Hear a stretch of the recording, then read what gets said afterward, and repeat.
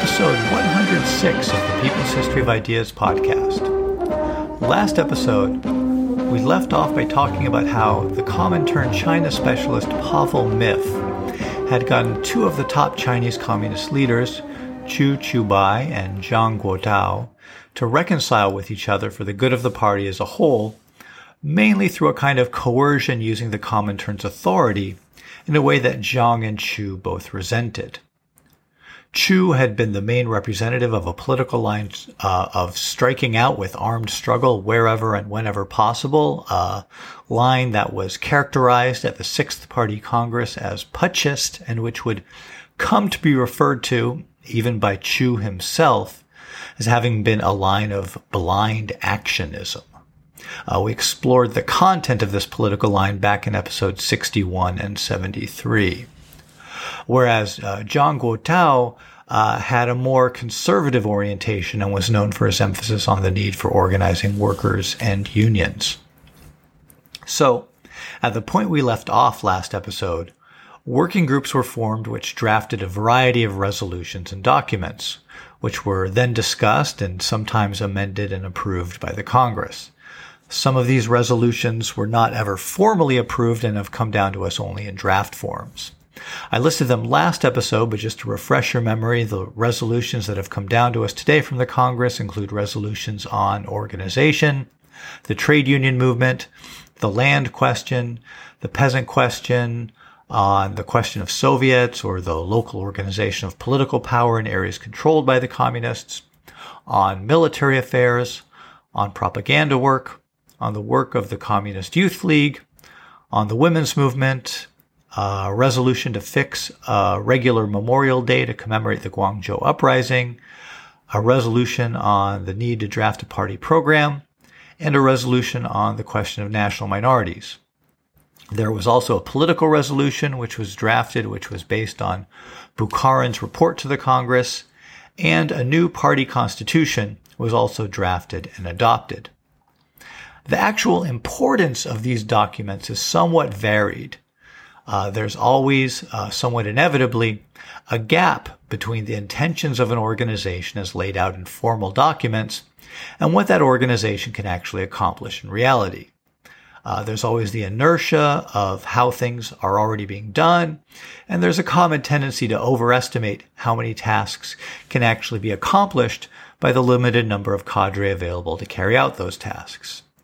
But in the case of the Sixth Congress of the Chinese Communist Party, this tendency for aspirational political documents to not quite match what will actually be carried out in practice was, I think, more exaggerated than usual. The circumstances would certainly lead you to expect this to be the case. The severe repression that the Chinese Communist Party had been experiencing meant that much of the mass work that the party had been conducting, for example with workers or with women in major urban areas, had been smashed. In this context, then, the guidance for developing party work in the women's movement or in forming trade unions that was contained in the Congress resolutions on those topics was contingent on first rebuilding something of what had been lost, a task that would never really be accomplished in the ways that the Sixth Congress envisioned. Likewise, what was the real meaning of resolutions on land or on the peasant struggle when almost no one at the Congress itself was deeply involved in the intricacies of those struggles and all the complexity that emerged in the context of carrying out land reform and peasant organizing in practice? As the Sixth Congress was taking place, the high tide of land reform and party recruitment, which we discussed back in episode 88, was taking place in the Jinggangshan. That experience would ultimately be much more meaningful to the Chinese Revolution than what was written at the Congress in the resolutions on land or on the peasant struggle. And as long as we're discussing the disconnect between the Congress and the Jinggangshan experience, it is worth noting that even as Bukharin and the Congress more generally discussed the problem of the influence of petty bourgeois ideology and especially peasant ideology on the Communist Party, and recognized that the party was made up of a majority of members who came from peasant backgrounds, there were actually very few actual members from peasant backgrounds at the Congress. A report to the Congress which discussed the party membership claimed that of 130,194 party members, 76.6% were peasants, 10.9% were workers, 7.2% were intellectuals, 0.82% were soldiers, and 3.5% were in the category of other. However, among delegates to the Congress, 51% were workers, 45% intellectuals, and only 7% were peasants. Of course, this adds up to 103%. So that tells us something about the exactitude of the source I'm using here. But I think that even if we're rightfully skeptical about specific numbers, the general idea of there being massively overrepresented intellectuals and workers at the Congress compared to peasants is accurate. Now, it's not surprising that urban people would be more likely to be at a Congress, and the obstacles for basic level party members from rural villages to rise out of those villages to become party leaders was an even greater feat than for urban workers arising from the basic masses in the cities. But still, I think this reflects how the rural party and the most advanced rural experience that was being carried out in the remote base area of the Jinggangshan was at some remove from the milieu of the Congress. In any case, we can infer from the absence at the Congress of actual participants in the advanced rural revolutionary process that was going on at the time that the resolutions on land and on the peasant movement were drafted, did not really represent the most advanced thinking in the party on these questions.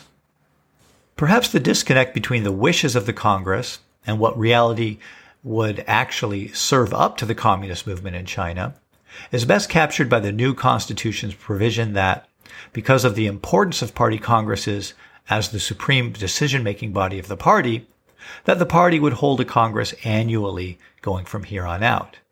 In actual fact, the next party congress wouldn't take place until 1945, 17 years later. There are a couple of small points that I found in the resolutions of the Congress that I want to point out just because they're of some interest. In the draft resolution on work in military affairs, there's a one paragraph long section titled "The Assistance of Fraternal Parties," which reads, quote, "The 6th National Congress of the Chinese Communist Party requested the Executive Committee of the Communist International to plead for assistance from fraternal parties to the Chinese Communist Party in various aspects. For example, to send people to assist the CCP in practical work, material aid, to devise means to break up imperialist troops sent to China, etc." End quote. I found it very interesting that they were thinking in terms of using foreign nationals from the various imperialist countries that occupied China to try to subvert the troops from those countries who were in China. If I ever find any evidence of any actual attempts to carry this out, I'll try to find enough material to put an episode together on it. Although to my knowledge right now, this effort never got put into practice. Another piece of a resolution that I think is very interesting is the section on propaganda in the resolution on propaganda work. That resolution has 3 parts, one on agitation, another on propaganda, and a final section titled publications. What's really interesting to me here is that the section on propaganda is mostly concerned with raising the theoretical level of party members. It's clear that agitation is aimed outside the party as part of mobilizing the masses, and then propaganda is mainly discussed in relation to educating the party membership. I want to read out some of this section because I think it gives us a good sense of the general theoretical level of the party membership at this time, and so it's a kind of window into the mental life of the party. All right, we'll begin reading here with point 11. The first 9 points are dealing with agitation, and the 10th point of this resolution was the first point on propaganda, and it's just a more general point. I don't think it's something I need to read out. So, point 11, quote, "In order to carry out the political training of party members on a large scale, we must do the following. A. Establish various secret cells under the factory, street, village, and school cells, and appoint experienced propagandists to lead them. We must also draw up training programs suitable for these various kinds of cells and for such political understanding. we should pay special attention to elucidating the present political tasks and slogans of the party. B. Because of our secret working conditions, lack of good leaders, obstacles in recruiting large numbers of party members into cells, and difficulties in advancing cell work, it is necessary to develop the self-cultivation of party members. The propaganda committees of the various party branches and the comrades responsible for this kind of work should compile outlines, designate reference books and magazines, organize secret libraries, and use other methods to help as much as possible the comrades who are engaged in self-cultivation. In order to lessen the difficulties in this kind of work, we should publish a large number of political books. The style and contents of these books should be as easily understandable as possible and suitable to the level of our party comrades. Party newspapers should also pay great attention to this question. C. Some of our party comrades are still illiterate. We must make these comrades eliminate this phenomenon by organizing cells similar to common people schools to help them or by giving them individual training. Among the non-party masses, workers and peasants, the party should organize schools and common people schools in order to eliminate illiteracy and use these schools as a basis of political training. Point 12. In order to promote the theoretical understanding of the activists, we must organize short courses. The time of and the number of students in these courses should be determined by circumstances with the condition that all must be kept secret. The task of such short courses is to study the fundamental questions of the proletarian revolution, Leninism, and other theories. Very obviously, it is possible to achieve good results from these courses if there are good directors and students. Naturally, attention should be paid to the reference books and textbooks supplied to them. From among these party activists, outstanding comrades are selected to continue to develop their theoretical understanding in other situations in relatively tranquil circumstances. Point 13. One of the basic conditions for propaganda work is that we must utilize libraries of various social organizations. Under the secret working conditions of the party, libraries can be changed into open means for developing the influence of our party over the petty bourgeoisie and the intellectuals. Very obviously, this task is not meant to imply that the party need not establish its own secret libraries. Point 14. Apart from libraries, bookstores operated by organizations of our party should also serve as an open means for propaganda work. Point 15. An additional means of propaganda is that our party comrades join various societies related to science, new drama, and literature. Local party headquarters should use participation in meetings of these groups to present Marxist reports and proposals and reports on Soviet Russia as a basis for expanding their propaganda work and for exploring all open possibilities. End quote. Let's move on now to examine the overall strategic orientation that came out of the Congress. We've already gotten a taste of it from Bukharin's talk about the nature of the Chinese Revolution 2 episodes ago. In its overall orientation, the Congress affirmed that the basic tasks of the Chinese Revolution involved developing the anti-feudal movement in the countryside and expelling imperialism from the country as part of carrying out a democratic revolution. However, there were two other important considerations here that affected how the Chinese Communist Party would proceed to try to carry out this democratic revolution in the immediate future. The first of these considerations was the idea that we discussed in episode 102, that the world revolution was entering a new third period of global revolutionary struggle, which would be one of great opportunities for carrying out revolutions around the world. Therefore, as the world entered this new phase, communist parties would need to be poised to launch uprisings to take advantage of those opportunities. What this meant was, even though the past year of blind actionism had been criticized as being putschist and overly inclined to adventuristic military actions, in the upcoming period, many of these policies might actually be seen as being now appropriate given the development of the objective conditions for revolution. So, while the documents coming out of the Sixth Congress contained admonitions that the party still needed to avoid the errors of putschism on the one hand and opportunism on the other hand, in practice, it is going to be a pretty blurry line between putschism on the one hand and trying to take advantage of a perceived change in objective conditions that now favored armed uprisings on the other hand. This difficulty is going to be expressed in something that is going to end up being called the Li-Li-San line. Just to give you a bit of a preview of where we will be going in this podcast in the relatively near future, this is how the Li-Li-San line was summed up in a short book titled A Basic Understanding of the Communist Party of China that was published in Shanghai in 1974, and which attempted to codify many of the lessons learned during the Mao years related to issues surrounding the organization and life of a communist party. This is in an endnote which gave a quick summary of the 10 major line struggles that had occurred in the Chinese Communist Party up to that point. Quote, "The third struggle was between the line of Chairman Mao and the line of Li-Li-San.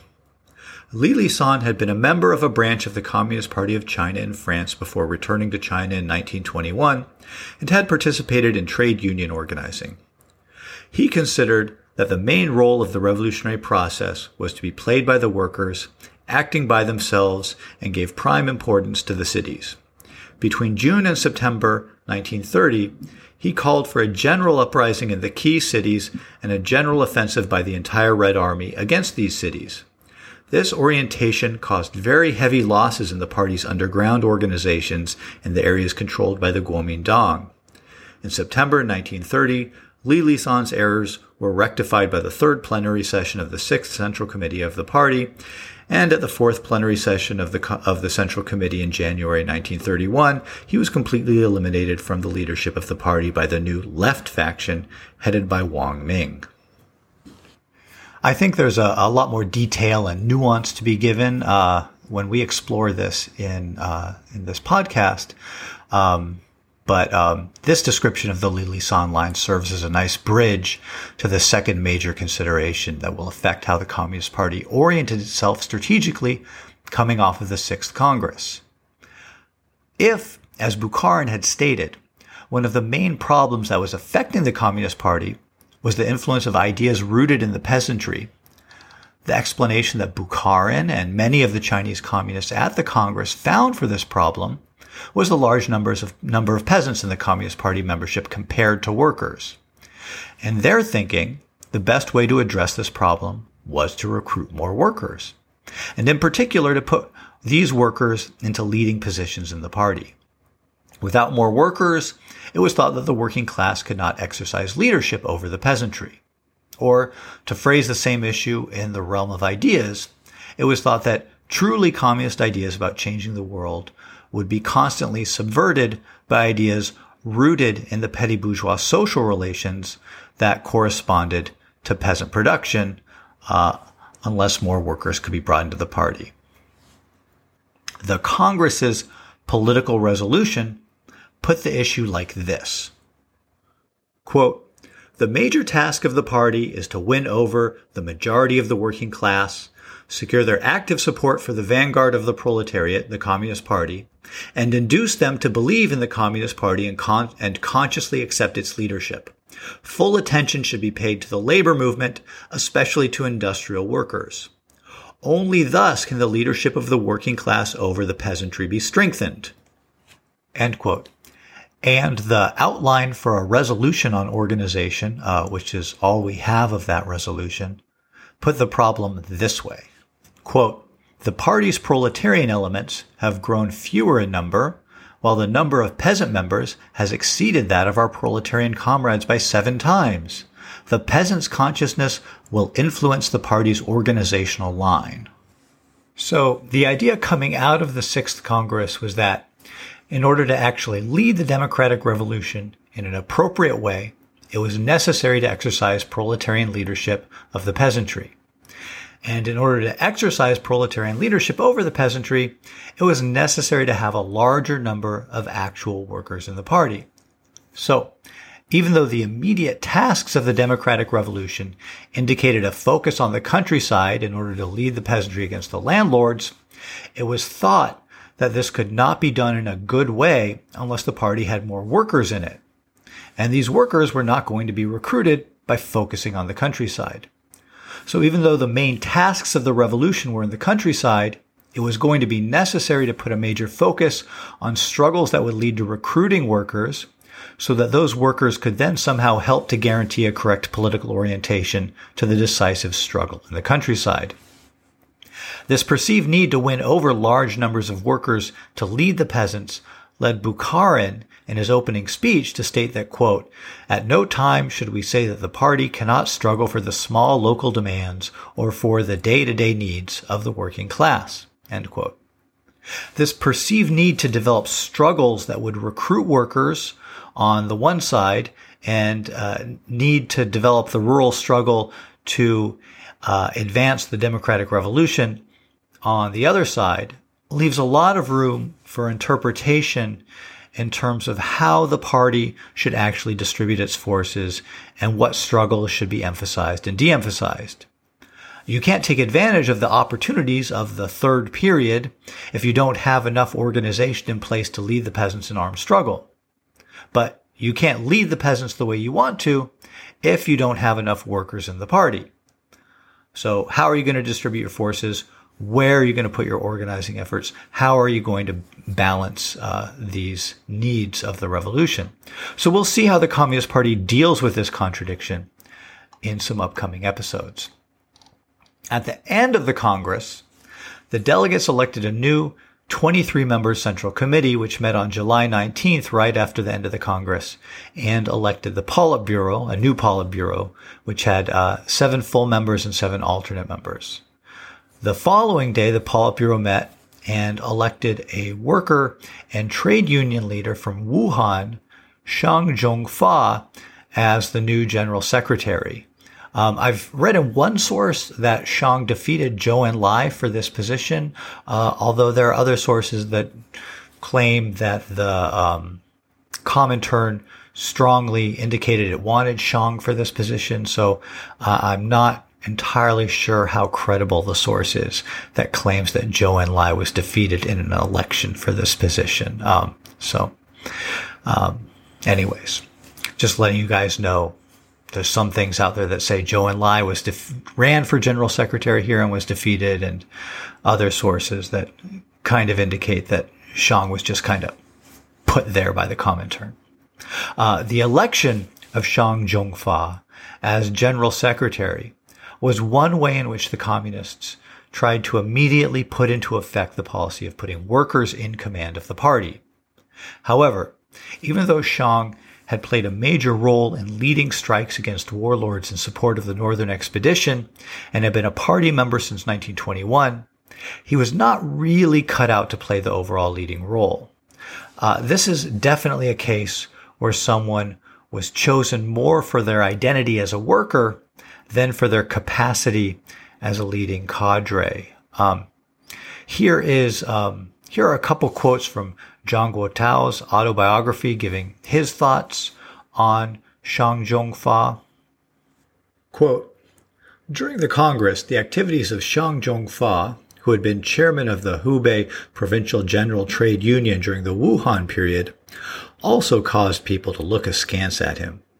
After the Wuhan split in 1927, he came to Moscow as the Communist Party's representative to the Comintern, where he was regarded as the prototype of the Chinese proletariat.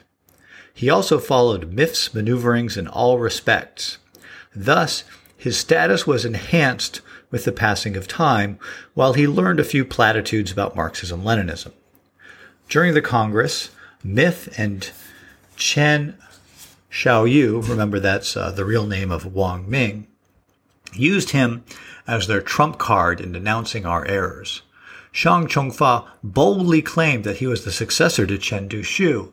He assumed an even more patriarchal attitude than Chen Duxiu, often rebuking certain comrades during the Congress and invoking his pet phrase, "This is the correct line of the Comintern." As a matter of fact, he was by no means a man worthy of respect, but was somewhat like a rogue. Both Li Lisan and Shang Ying, who had contacts with him, knew his background and often ridiculed his behavior on the sly. Most of us believed that he could not shoulder the heavy responsibilities of a leader, and we resented his miffy airs. However, as the Chinese Communist Party lacked the leadership core and the appropriate person to take his place, we had to endure him for the time being. End quote. And here, a little later in the autobiography, Zhang refers back to Shang Zhongfa. Quote, Shang Zhongfa had become the party secretary general after the 6th Congress of the Communist Party, but he was almost forgotten by everybody due to his incompetence. While Li Lisan was director of the propaganda department, Li handled many problems for the Central Committee. End quote. So, while Zhang Guotao was certainly not an unbiased observer here, there's a real reason why the political line that's going to come to be associated with the period when Shang Zhongfa was general secretary is known as the Li Lisan line and not the Shang Zhongfa line. Shang simply is not going to exercise true political leadership of the party, despite his position as general secretary. And we'll see how this develops in future episodes. After the Congress, Zhang Guotao and Chu Chubai are going to be kept in Moscow as representatives of the Chinese Communist Party to the Comintern, a maneuver which is meant to remove the main representatives of the right and left wings of the party out of day-to-day affairs in China. But we'll see both of them back in action in China in future years. With the Congress over, you may be wondering how all these delegates were safely transported back to China. Well, thankfully, there is a memoir that gives a nice account of how this was accomplished. Quote, because they were urgently needed in China, delegates had to be sent back there at the earliest possible date. Groups of 5 to 6 of them departed separately and at staggered intervals. As soon as one group had safely crossed the Russian border and reached a designated spot, the next group would depart from the site of the Congress. While delegates awaited their turn to depart, Comintern authorities gave them and the Sun Yat-sen University students who had worked at the Congress military training. A Russian officer conducted this military training program. They learned how to use the basic weapons manufactured in each country, techniques of street fighting, techniques of guerrilla warfare, and other practical facets of military activity. The program lasted only 1 month, by which time the delegates and all of the Sun Yat-sen University students who were going back to China, who had worked at the Congress, had left for the real battlefields in China. At that time, travel between Russia and China was a highly dangerous undertaking for a Chinese communist. Yet, because of careful planning by the Secret Service people of the Comintern, in close cooperation with the GPU, everyone made it uneventfully back to China. The GPU was just the precursor to the KGB. The delegates made the trip to China by way of 3 routes. The first route was through Europe. Those who went this way traveled in the guise of students or rich merchants. Needless to say, only a few delegates enjoyed this privilege because of the high cost involved. Zhou Enlai and his wife, for example, took this route. The second route involved taking the International Express, a luxury train with a dining car, to Manjuli, just on the Chinese side of the Sino-Russian border in Manchuria, a trip that took 9 days. The third route was to take the Siberian Express, a slower, plainer train with no dining car, to Sedanka station near Vladivostok, a trip of 12 days. At Sedanka, they caught a train to Wuchan station on the Sino-Russian border. In both Sedanka and Wuchan, the travelers were put up at a rest house. The rest house in Wuchan, however, had its doors and windows tightly shuttered, and the delegates were admonished to speak only in hushed voices.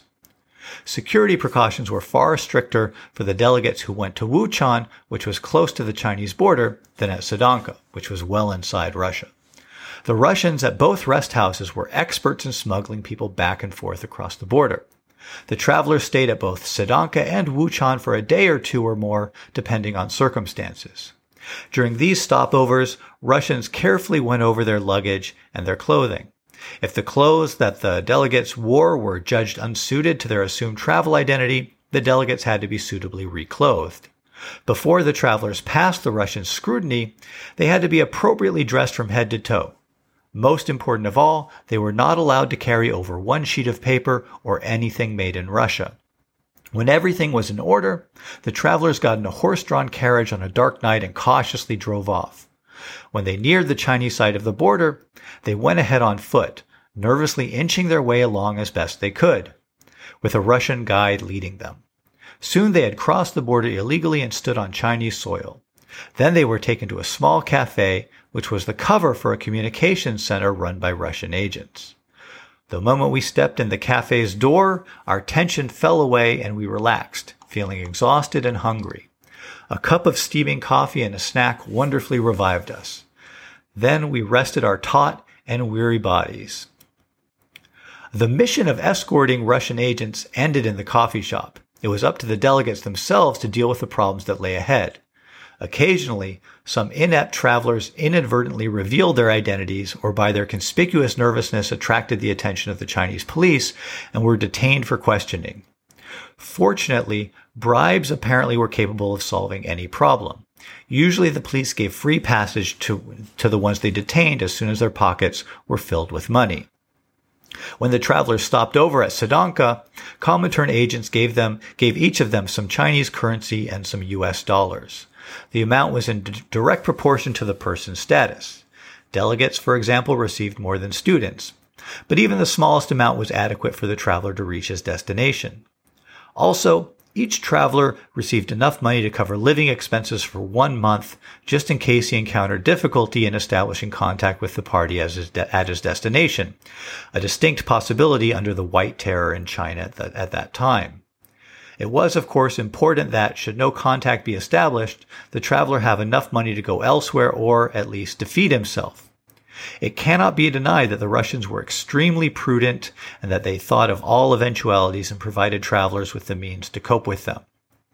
It was late fall when the last of the delegates had left for China, except for those who stayed on in Moscow in connection with party work, such as Chu Chubai, Zhang Guotao, and others. End quote. All right, with our delegates safely escorted back to China, I think we are done with the 6th Congress. Before I end things here, though, I just want to acknowledge all the positive comments and contributions that have come in the direction of the podcast these last few weeks. This has been a difficult year for me to find the time to produce the show, and it's really encouraging to receive the words and other forms of support that people have been sending. It seems like there have been a lot of listeners who are missing the show while I was prioritizing some other things. So I just wanted to put out this general thank you to all of you who have been sending those good vibes my way. All right. Talk to you next time.